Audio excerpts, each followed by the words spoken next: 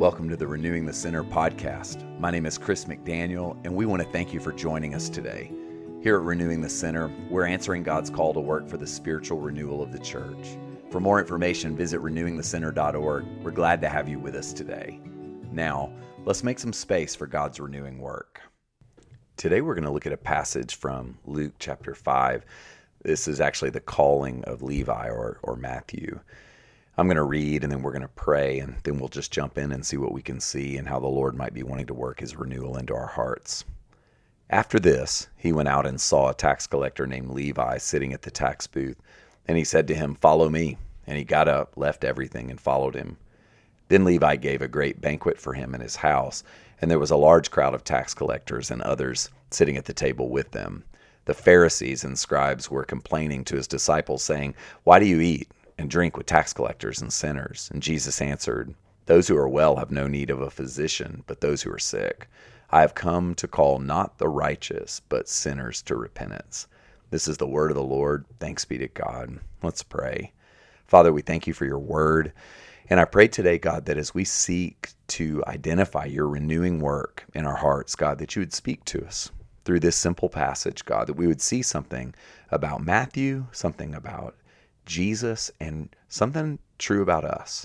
Help us, Lord, today to hear the word of God and apply it to our lives. In Jesus' name, amen. Amen. I love this story. And it's one of those moments in the Gospels where if you're not careful, you just fly right past it, miss maybe something really powerful here. And so today we're going to look at this passage on three different levels. We're going to look at Jesus and his heart for Matthew. We're going to look at Jesus and what his heart for Matthew means for you, for me. So Jesus' heart for Matthew, Jesus' heart for all of us. And then we're going to look at this passage and ask, what does it mean for me to be like Jesus in this way? So Jesus, Matthew, and then what does it mean for me to be Christ-like in the way that Jesus was in this passage? So I'm just going to walk through it. We're going to see some things, say some things, and then we'll turn you on your way. The first thing I want to say to you is this. The passage begins by telling us that Jesus went out and he saw Matthew, which may seem like nothing to you, but I don't think it is. We're in danger of missing something really important if we don't see the movement in this passage. Jesus is taking all the initiative in this passage. He's moving toward Matthew. He moves toward someone who's not actually on the good list. Matthew's a tax collector, and for you, you may think, well, what's the big deal? You know, tax collectors today don't have the same kind of reputation maybe that they had 2,000 years ago. For Matthew, he was viewed by his fellow Jews as a traitor. He was someone who was working for the Roman government to solicit and extort at times taxes from fellow Jews and then turn them over to the Romans, and then he would get rich in the process. Jews hated tax collectors. They felt like there was a special place in hell for tax collectors. And so here we see a tax collector, someone on the bad list, and Jesus actually moves toward him. He sees him. And it really moves my heart to know that Jesus moves toward Matthew before Matthew moves toward Jesus. Before Matthew shows that spark of curiosity, Jesus is there calling him, talking to him, moving into his space. And the same is true for you and me. Jesus is always out looking. He's always out moving toward us. And it makes me wonder, how would a deeper understanding of Jesus moving toward me impact my own heart and life? How would you, seeing that Jesus is actually moving toward you, that he's seeking you out, how could that change? How might that change the way that you live your life? For starters, I think it would help us to see our worth and our value. It would help us to see that God doesn't just care about us when we're good, when we have it all together. But like Matthew, God cares about us, is burdened for us, moves toward us, even when we're a mess, even when things are not going well. And in my view, renewal, spiritual renewal, and that's what we're all about here at Renewing the Center. Spiritual renewal takes root in our hearts when we know that we're being pursued by God before we have it all figured out. Many of us have grown up hearing, follow God, pursue God, follow the rules, do right, be holy. These things are good and right. They're important. We're meant to follow God. We're meant to pursue him. We're meant to live with holiness in our hearts, to do the right thing. But I would say that while those things are true, an underexplored or underemphasized part of spirituality is that God actually pursues us. He seeks us out. He doesn't just say, follow me, Chris. He comes out and chases me, pursues me. He seeks me like the shepherd that would pursue the lost sheep. And here we see Jesus doing that for Matthew. And I just want to say this was not a once-off thing. Jesus wants to and does pursue you, maybe especially when you're in dark spaces or places. So I think one of the things the Lord wants for us is to recognize that we're seen, that we're known by Jesus. And this really highlights something that I think is a real problem for many of us, which is that we have a kind of one-dimensional view. We think that we're supposed to see God, hear God, work for God, but we don't often think enough about God's desire to see us, to hear us, and to help us. And see, it's like two sides to the coin, right? Seeing and being seen, hearing and being heard, helping and being helped. Those two-dimensional realities in those three areas, that's what makes up true humanity before God. And Jesus actually is seeing you. He desires to hear you and to help you, not just the other way around. So what happens? Jesus sees Matthew, and then he invites Matthew into friendship with him. He says, follow me. And we're told that invitation that comes to Matthew is the same invitation that came to better people. Jesus actually said the same thing to some people who had their act together. But in this instance, he's speaking to someone who's an outsider, who's kind of a mess. So he treats Matthew the same way that he treats other people. He sees a man who by all standards is a mess, and he says to that man, follow me, move toward me. I've moved toward you. Now you move toward me. He doesn't treat Matthew as a spiritual invalid. And I think this points to something that many of us get stuck on. We feel like spiritual invalids, like people who are incapable of really moving. And what Jesus does here to an outsider, to someone with some baggage, is he looks at that person and he says, follow me, move, get unstuck. He treats Matthew as if Matthew is capable of responding to his call to move into friendship. And I think he does the exact same thing with you and with me. And then what do we see? Matthew's able to respond. Matthew leaves everything, follows him.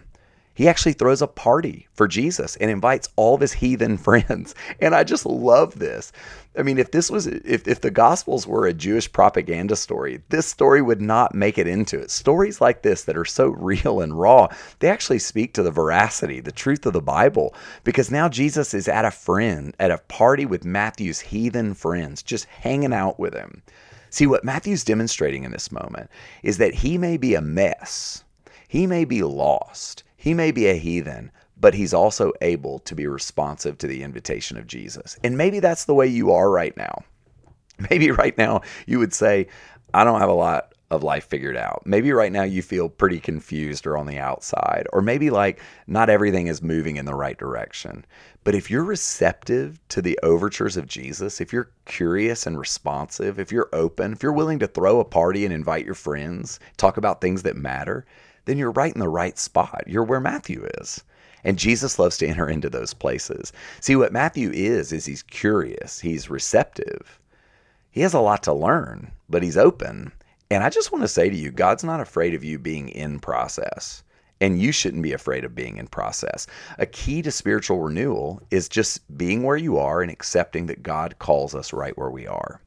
So when I was in seminary, I saw a work, and I don't even remember who wrote this, but it was a work that reflected on different approaches to spirituality. And they used different terms like a centered set or a fuzzy set or a bounded set. And the idea behind this line of thinking was that Jesus lived with a kind of centered set approach. If he is the bullseye, if Jesus is at the center, then even if you're really far away, if you're moving toward Jesus, then you're moving in the right direction. Even if you don't know all the rules, even if you're not following some of the rules that you do know. And conversely, if you grew up kind of under the altar of the church and you know all the rules and you're very conversant in the lingo, but if your heart is shut down and moving away from God, Jesus actually is warm to those who are moving toward him. And he wants you to move toward him. And he doesn't want you to be ashamed if you're coming from far away. See, Matthew is far from the center, but he's moving toward the center. And I think Jesus is better able to engage us when we are moving toward him, whether we're close, grew up in the church, or whether we did not grow up in the church. And I think this is actually a really important thing for us to think through, because Jesus ends this way. He says, y'all, it's the sick who need a doctor, not those who claim to be healthy. Basically Jesus is saying is, if you'll acknowledge your neediness, your weakness, it puts you in the care of Jesus. And so today I just want to say, acknowledge your neediness. Where might you identify with Matthew? Where might you say, I don't have it all figured out, but I sense that God may be wanting me to carve out some space? Maybe for you, this podcast is a space. Maybe it's like a little spot in your day where you're quiet, where you're still, where you actually ask for the grace of God to be present to Him. I think that's all He wants sometimes, is a little bit of awareness and an invitation. John Ortberg, a pastor out in California, he said, it's the nature of the soul to need. It's essential to your humanity to need, to acknowledge your neediness. Matthew is able to do it. I think that's what the Lord would have us do today as we live our lives before Him. Father, we ask that you would help us in this story to see you, Jesus, and your heart for Matthew, but also, God, to see your heart for us. And I also pray, Lord, that we would be able to look at this story and go, how might I relate with people around me in a Jesus-like manner? In Jesus' name, amen. God bless you. If you would like to continue meditating on what you heard today, take some time to recall an idea or an image that encouraged or challenged you in this episode. When things stand out to us in God's Word, or in our lives, or in what we're reading, or in devotional talks, it often means that God is offering us His help and His guidance. When you have your idea or image in mind, carry it with you as a prayer, coming back to it in the spaces throughout your day. How does it speak to you and where you are right now? What does it say about God and what He wants for you? Speak to Him about these things. Listen for His still small voice, and respond to Him as simply and as honestly as you can. Thanks for listening. We look forward to having you back here again with us next time at Renewing the Center.